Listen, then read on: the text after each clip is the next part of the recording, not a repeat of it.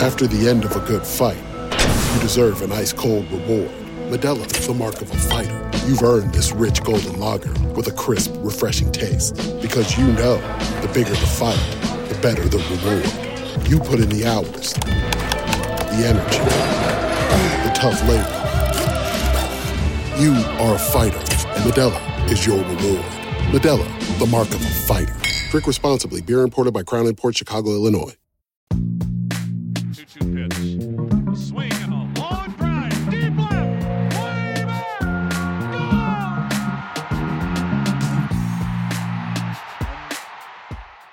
Hey everybody, welcome to another Baseball America Prospects podcast. I'm Kyle Glazer, joined on the phone today by the incomparable Ben Badler.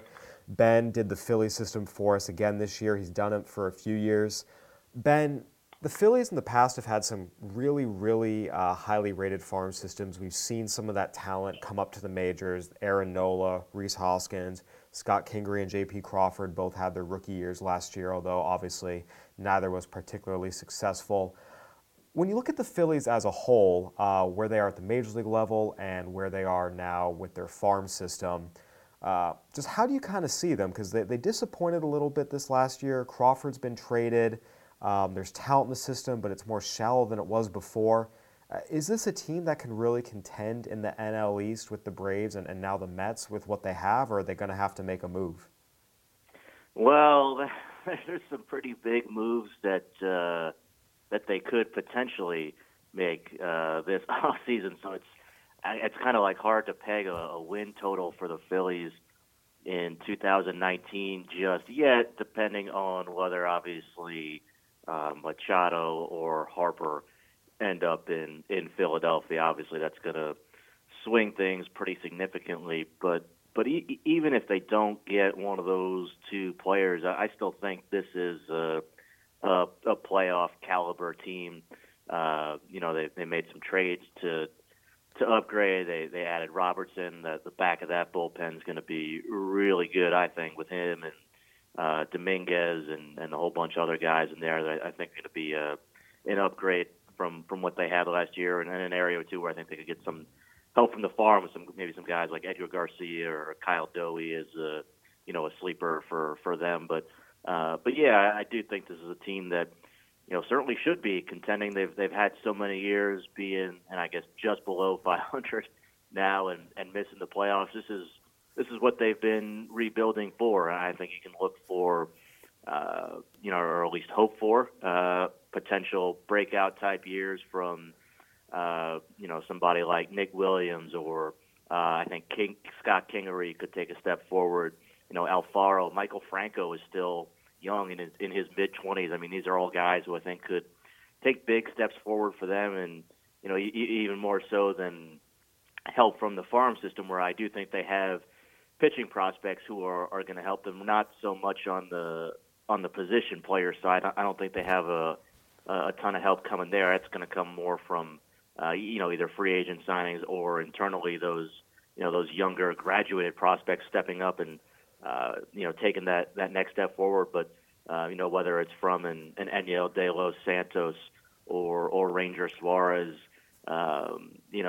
potentially Sixto Sanchez, I wouldn't rule out him helping this year, or possibly even Medina would be kind of an aggressive timeline for those guys. But I do think this is a team that should be able to contend for the playoffs this year. One of the things that was the biggest faults of the Phillies, and it was very, very visible, was they overestimated how interchangeable a lot of their players were defensively, and as a result, they were horrendous defensively. For me, one of the best moves in the offseason, period, for any team was the trade they made with the Mariners.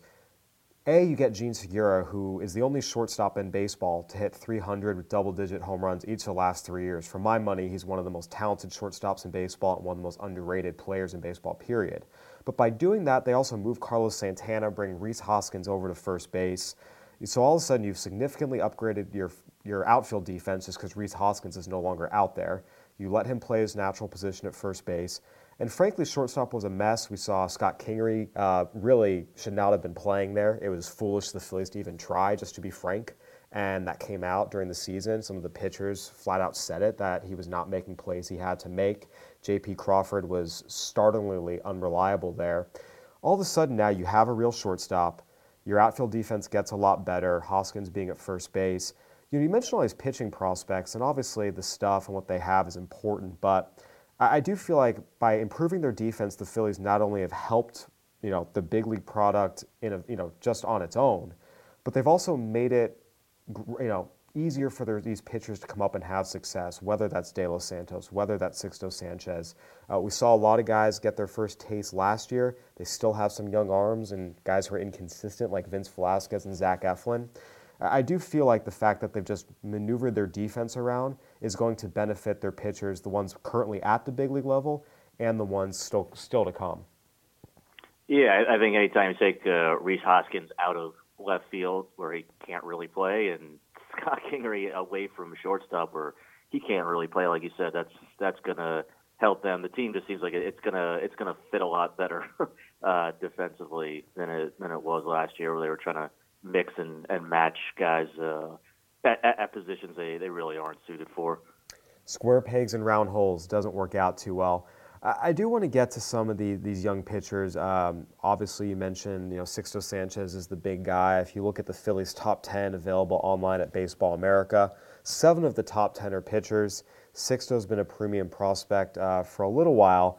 He did not pitch a whole lot last year with injury, and it was not a completely lost year, but at least from the outside looking in, it seemed mostly lost, through 46 and 2/3 innings. They were good innings when he was out there, but still not a huge sample size. What's the overall status of Sixto Sanchez as we sit here right now on, January 4th, 2019? Yeah, I mean, the Phillies insist that he's healthy, he's ready to go in spring training. I don't think they're, I don't think they're wrong. At the same time, there's still added injury risk, added durability risk than we're talking now compared to when we were talking a year ago going into the 2018 season. He had an elbow injury, right elbow inflammation, and they thought he was going to come back by the end of the year, and then he didn't. And then they thought he was going to come back and pitch in the Arizona Fall League, and he didn't come back and pitch there either. So, like they say he's healthy now.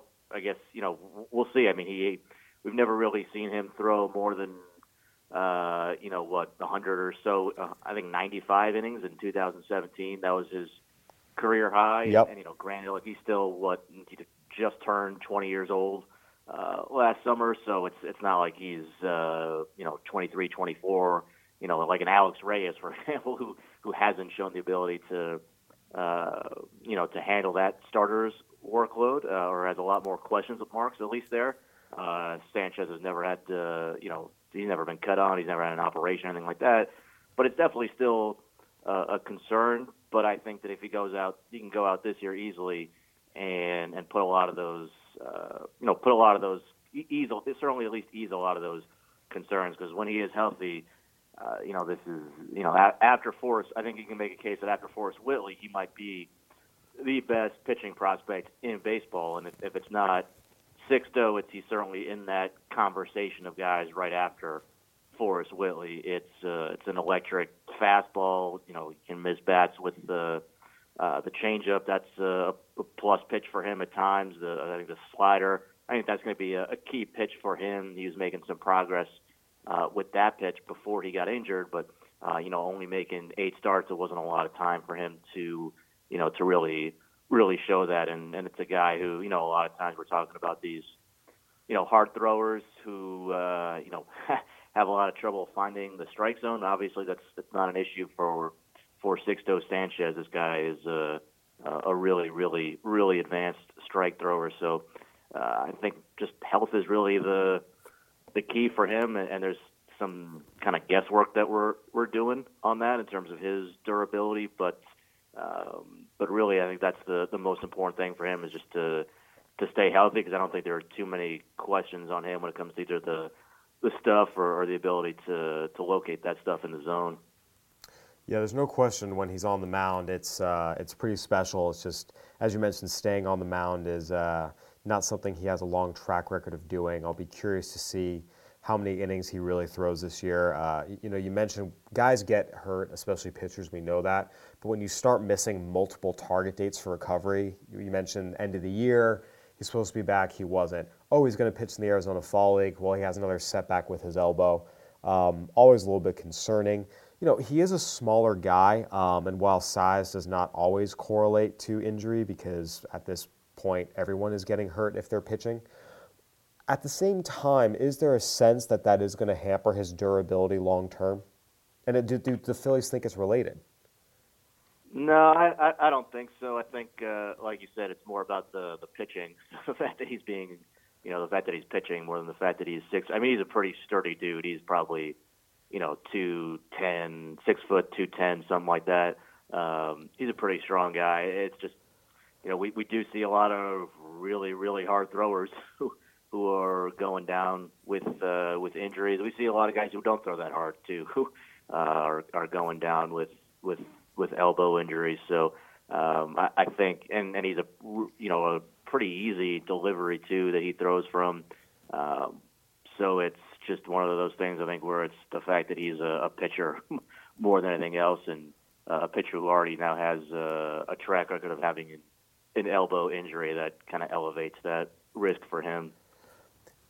Moving on beyond Sixto Sanchez, who was the clear number one in terms of where the Phillies system was going to rank out, Alec Bohm was their first-round pick this year, number 3 overall. Wichita State, big power-hitting third baseman.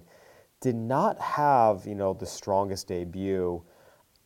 Normally you'd say, hey, it's a long season, it's a college guy, it happens.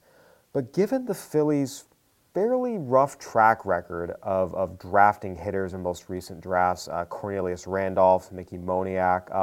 Adam Hazley's done well for himself, but I don't know if anyone looks at him and says, yeah, that guy should have been taken where he was in the top 10. Just to be frank, the Phillies' track record of drafting hitters in the first round is not great.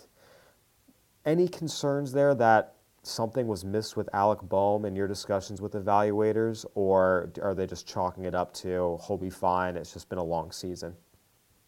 Yeah, I think probably more the latter with him. I just got to take every player on an individual basis, and with Bohm, I think he's different than Randolph or Moniak, a couple of high school guys, and those were two really prominent high school guys who had teams have built fairly extensive histories on them, but history relative to an 18-year-old high school player playing against competition of other teenage high school players. Whereas with Alec Bohm, we have a pretty significant track record of him hitting against much more advanced college level pitching, doing it with wood bats in the Cape Cod League. Everything is still there. Bat speed, leverage, power. He's a big guy. There's going to be some length to the swing, and then a lot of strike zone to cover. But he has a pretty good understanding of the strike zone. I think for him it was really more just still, kind of a. It wasn't like he was up there striking out 30% of the time or anything like that. If that was happening, that'd be a little bit more of a red flag for me. But for him, I just think it was just not such a great initial pro debut for him, but I expect he's not going to have any real issues when he goes out next year to, probably to high Class A, probably to Clearwater, the same path they had Hazley on. I don't expect him to have any major struggles there. In the course of this process, was there ever any question that Alec Bohm was the number 2 prospect in this system, or was there a debate? Yeah, I think actually it was pretty close between him and Luis Garcia, because I think he made the case. I think he made the case that Garcia may be a better prospect now. I think he probably has more upside too, because Luis Garcia is really, really good. He is a shortstop who can make all the flashy plays at shortstop, really good instincts, just like a nose for the ball at shortstop, gets good jumps off the bat. He's not like a burner type of a runner, but he's got a really quick first step reading balls off the bat, good range, plus arm, very fluid with good body control in the field. And a lot of times, you had probably written the same kind of report on, 17 or 18-year-old Gulf Coast League shortstops where they can, make the acrobatic plays, but don't make a lot of great decisions in the field, so they have to cut down on mistakes. But Garcia is interesting because he can make all the really high value type plays to save a lot of runs, but also he's also very consistent fundamentally on the routine plays. He doesn't make a lot of mistakes that you see a lot of young shortstops make. So defensively, you were talking about a seven, now he's 18 years old, turned 18 after the season, a guy who has a, potential plus, if not better, defensive shortstop. And then also he led the GCL in hitting and was number 3 in on base percentage while making his pro debut, skipping over the Dominican Summer League as a 17-year-old. Really good bat control. I think there was more of a split camp on his bat as an amateur in terms of how much impact he was going to get. I don't think he's going to be a big power hitter by any means, but the bat control, the ability to make contact, put the ball in play, use the whole field from both sides of the plate, and have a pretty good approach too of the pretty solid feel for the strike zone. It was really impressive. So if you have a guy who can hit at the top of the lineup and play that kind of defense, that's a really, really exciting player. The difference with him and Alec Bohm is that Bohm has a much lengthier track record of him having done it for a longer period of time than Garcia, and he's closer to the big leagues than Garcia. But when we're talking, I don't even want to say this time next year. We might be talking mid-season. I could absolutely see Garcia being flipped ahead of Bohm, and at some point, I mean, Garcia is the type of talent where he could end up being the number one prospect in this system before he gets to the big leagues. With Garcia, you mentioned just how impressive he was, both in terms of his ability to be flashy and play mature baseball. He was 17 the entire season in the Gulf Coast League. This was a high school junior going out and showing up pretty well against professionals who were 2-3 years older than him. You mentioned that potential, top of the order guy, shortstop. He's still a baby. Again, just turned 18. He'll be 18 all of next season. But given that he's so advanced in his ability to play, with older competition, and like you said, has a mature approach, is able to make, smart plays at short, not just flashy plays, how quick do you think he can move? That's a good question. I think I wouldn't rule him out being in the big leagues by the time, say, he's 21 or so. It's tough. I think that jump from I expect that he's going to go to low A next year in the South Atlantic League. That's a big jump.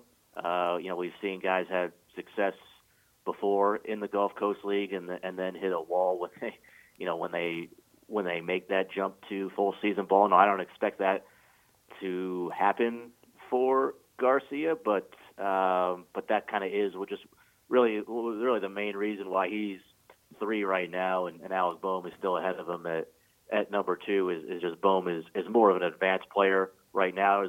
There's just a little bit more risk and a little bit more uncertainty, I would say, with Garcia than there is with Bohm. But if he goes out and shows he can handle the bat really well against South Atlantic League pitchers next year, I think he's got a chance to move pretty quickly through that organization. But again, he's like you said, he's still going to be 18 years old all of 2019. He's still at least a few years away. Sixto was the clear number 1 in a tier of his own. Bowman, Garcia, numbers 2 and 3, kind of neck and neck. You go into Adonis Medina and Adam Hazley, who have had time in the top 100 before. Both have had some success. Jojo Romero and Enil De Los Santos at 6 and 7 also spent time in the 100. How big of a drop-off, was it from that top 3 into this middle group, or are these guys still top 100 caliber in your mind at their best? I think Medina has a very strong case to be in the top 100. Hazley, I think that's kind of where you're just going to see the top 100 guys drop off. I think you could go, down to number 8 right now at Spencer Howard, and look at guys who, all right, these guys have there's a path where they could be, De Los Santos will probably graduate pretty quickly, but I think you look at Spencer Howard, Jojo Romero, and Adam Hazley, depending on, again, how he does this year. Those are all guys who I could see jumping into that top 100 mix in the future. I mean, the way Howard looked in the second half and the way he finished the season, usually we're sitting here talking about, oh, all right, well, this guy got kind of, ground down in August, and after his first full season in pro ball, he got tired down the stretch. With Howard, it was like the opposite. Like his stuff just kept getting there was a point early in the season where it was down, and then it got better and better, and then in August it was at its best, or maybe even September in that playoff start he was hitting 100 and just absolutely dominating hitters. He probably has after Sixto, his upside is probably comparable to Medina's. So I think he's a guy who I think could take potentially a big leap forward next year and be in that top 100 mix. But I think Medina has a strong case to be in there this year with the stuff and the overall profile that he has. Yeah, in terms of the future for a lot of these arms, Medina, De Los Santos, Romero, do you see them at the end of the day contributing to the Phillies more as starters or relievers? Because De Los Santos and Medina, you hear both sides of it. Yeah, I think Medina should be a starter. He has all the pitches to be a starter. He's got to lock down his commands and some of the sequencing in terms of the way that he uses his pitch. But he throws strikes.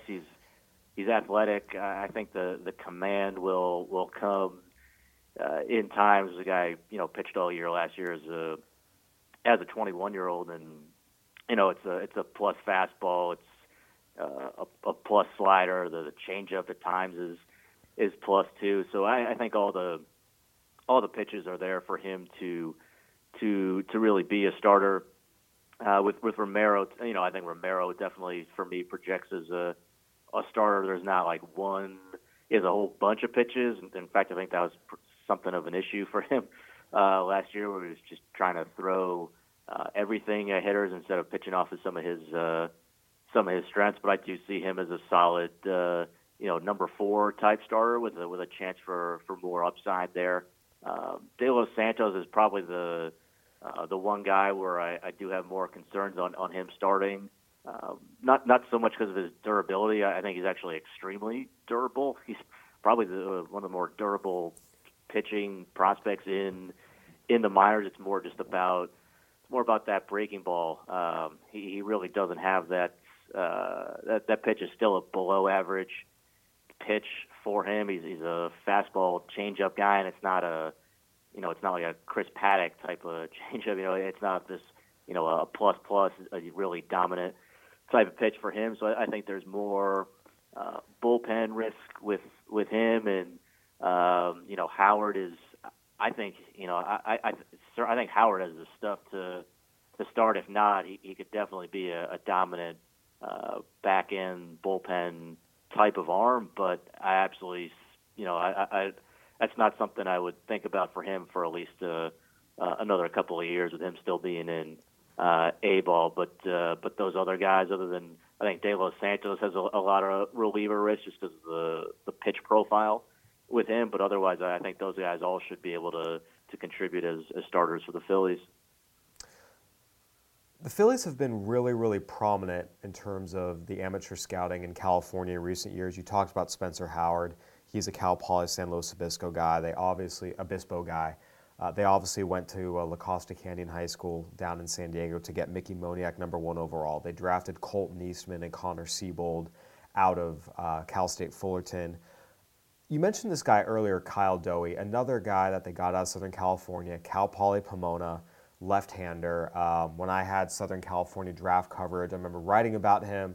Left-hander with a power arm, but just the control was a mess. He had a really, really poor season pitching for D2 Cal Poly Pomona. But you've got him ranked this year. Obviously not in the top 10, but he's going to be in the handbook. You alluded to him a little earlier this year. What about him really popped this year? Because you mentioned that there's real stuff there from the left side. He could be one of those pitchers who's kind of popping up a little late. Yeah, the Phillies have done a nice job with you talked about some of the notable misses or guys who are starting to look like misses at the top of their drafts, but they've done a really good job, especially with some of their later round picks, and Kyle Doey's a good example of that. Yeah, you mentioned his control troubles in college, and it's not like it certainly it extended into his pro debut. He's walking a batter per inning. It didn't look like this is a guy we're going to be fast tracking by any means, and then he finishes the year in Double-A because he you saw him get his legs more into his delivery. And he started to get his fastball, see some more power with that. I think the Phillies do a really good job of that, of getting pitchers just to synchronize their deliveries better, their upper half and their lower half, really getting their, using their big muscles in their legs to get more into their deliveries and squeak out some extra velocity. And he was able to make some mechanical adjustments, throw more strikes, and really throw that fastball up in the zone for swing and miss, plus slider too. That can really be a lefty with that slider on lefties is really nasty. And then the changeup too, it's almost like a starter's pitch mix, but he is a reliever. I think you could see him maybe being like a multi-inning reliever at the next level, because he does have the ability to get both lefties and righties out with that pitch mix. But a guy who struck out 41% of batters, and if we were talking, 2 years ago or even had this conversation a year ago, I don't think either of us would have brought up Kyle Doey as a guy we would expect to be fast-tracked, given his control problems as a 16th round pick. But, he finished the year in Double-A. He did struggle a little with his control when he got there, but I think that's probably just a temporary kind of an aberration for him compared to the rest of his year and what to expect going forward. He's definitely one of my favorite sleepers in the system. Again, it's a reliever, so it's not a super high upside, but really, really nice pick for them out of the 16th round. No question. If you can get a potential big leaguer in that later round, you've done something right. I want to circle back. We mentioned Mickey Moniak briefly, number 1 overall pick 2 years ago. Had a rough season in his pro debut with Lakewood, but when I saw him, I saw him when he was an amateur, and I saw him at Lakewood. There's some guys who are drafted high, and then you see them, and pretty clearly it's like, yeah, they messed up. He's not that good. Moniak, when I saw him, you still saw the sweet left-handed swing. You saw the ability to drive balls gap to gap. You saw the ability to go get some balls in center field. So I remember when I came away from seeing him in Lakewood, I actually came away a lot more encouraged than I think the raw numbers might have insinuated. Moved up to the Florida State League this year. Was not the greatest season by any stretch when you look at the total package, but he finished pretty strong, and this is someone who is pretty young for his draft class. He finished out, again, pretty strong in the Florida State League, which is not easy to do. Where is he right now, just in terms of how the Phillies see him internally and how evaluators out of house saw him as well?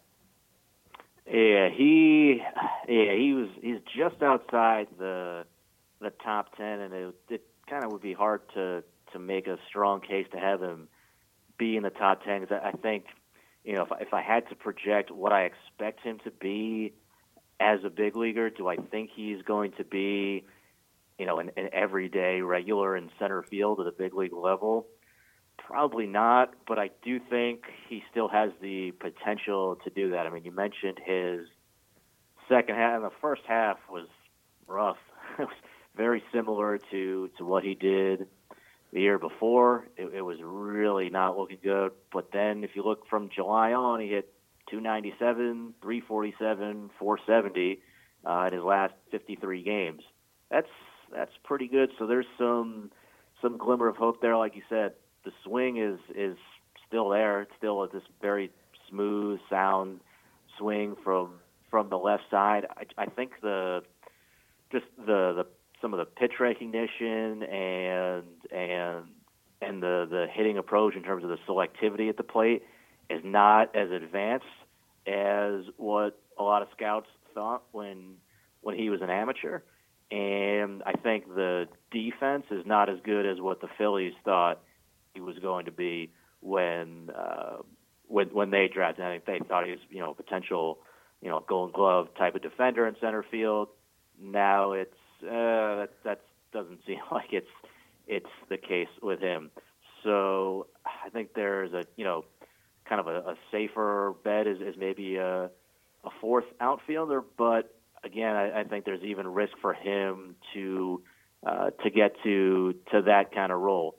I think if you're really looking for signs of hope, you're really betting on what he showed in the second half of the year, and I think that certainly counts. But there's definitely a lot more risk in Mickey Moniak than certainly a lot of people, including myself. I like the pick when they took him number one overall. There's a lot more risk in his game than what was thought a couple of years ago. Yeah, and I just go back to, we talked about certain guys you see, and it's pretty clear right away that a mistake was made. When I saw Cornelius Randolph, it did not take long to realize, this guy's just not very good. They messed that up. Jalen Ortiz is someone else that, to be just perfectly frank, was maybe the worst guy I saw last year of guys who was, supposed to be a guy. I never got that sense with Mickey Moniak. Again, numbers weren't great, but you mentioned the swing is still there. That there's still some things there, and we see that, even though he's outside the top 10, when you get your prospect handbooks, you'll see, there's still a respectable ranking there for him, while the other guys have kind of dropped off the table. Ben, just to wrap up real quick, we hit on Kyle Doey. Is there anyone else in the system that over the course of your reporting, you kind of got to the sense that this is someone who could really pop and maybe isn't getting a lot of love right now, but by this time next year he might be on some radars? Yeah, there's a couple guys. Again, I mentioned some of their late round picks. One guy I really like as a sleeper for them is Logan O'Hoppe. And you mentioned the Phillies taking guys out of SoCal. I mean, also been hitting the Long Island really hard. And Logan O'Hoppe was a 23rd round pick for them this year, and he got to the Gulf Coast League, and he was really interesting there.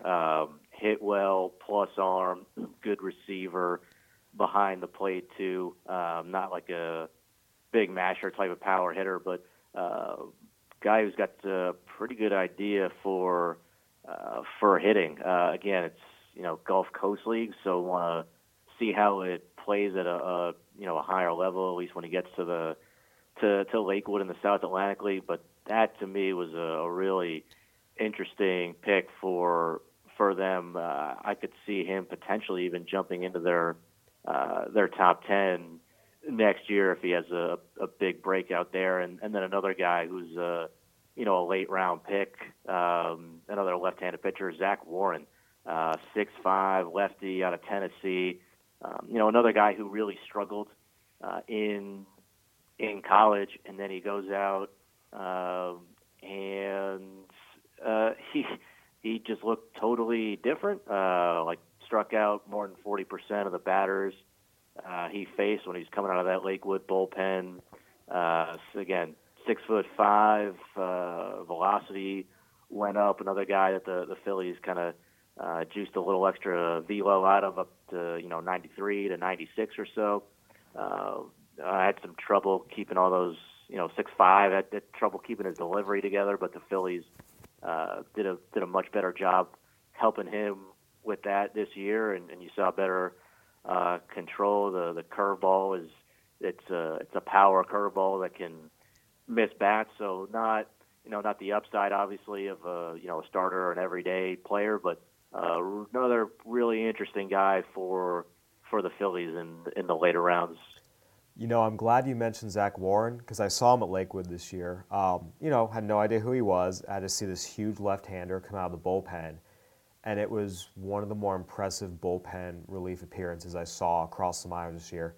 96, 95, 96, and with a lot of extension. I mean, a huge guy on the mound. It was getting on hitters real fast. I watched him both behind the plate and from the side. You want to talk about a big league arm, and not just in that he throws hard. It was everything about him. It was the delivery. It was the way his pitches moved. It was, he was able to stay on line to the plate. These guys couldn't touch him. I definitely would like to see him against, better hitters, high AA, but that was absolutely, we talk about guys you see that disappoint you that are supposed to be guys, and a lot of times on the exact same game, you'll find someone go, who is this guy? Jalen Ortiz, I was like, yeah, this is not really anything there. And then Zach Warren comes out of the bullpen to pitch the ninth, and that was my first thought, who the heck is this? This is a good player, and I'm glad you mentioned him. As we've mentioned, the Phillies, they seem to have done some really good things on the pitching side, and I think at least they found another one. I'm glad to hear you thought so too. Yeah, I think we've talked a lot before about the Phillies do a really good job with international pitching prospects in Latin America, and certainly it's a big part of that is their scouts, and Sal Agustinelli, Carlos Salas, Chalao Mendez, and they have a whole Kobe Perez who used to be there, and the Orioles just hired him as their new international scouting director. They've done a really good job finding a lot of pitching prospects in Latin America for really cheap prices, but a lot of the credit also I think has to go to obviously in addition to the players themselves, just their pitching development guys on the coordinators and their coaching staff, where you're seeing the results both with these lower level signings internationally, but also these later draft picks like a Zach Warren or Kyle Doey, guys who were interesting guys, but were later round picks who had a lot of red flags on them, and the Phillies are taking them and kind of fixing those red flags, and even their stuff is going up a tick once they get to the Phillies, and the Phillies are working with those guys. So I think their development program on the minor league side when it comes to pitchers has been a real big source of strength for the organization.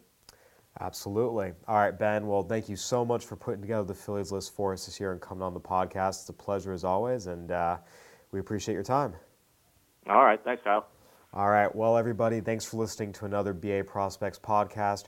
For Ben Badler, I'm Kyle Glazer. We'll see you next time.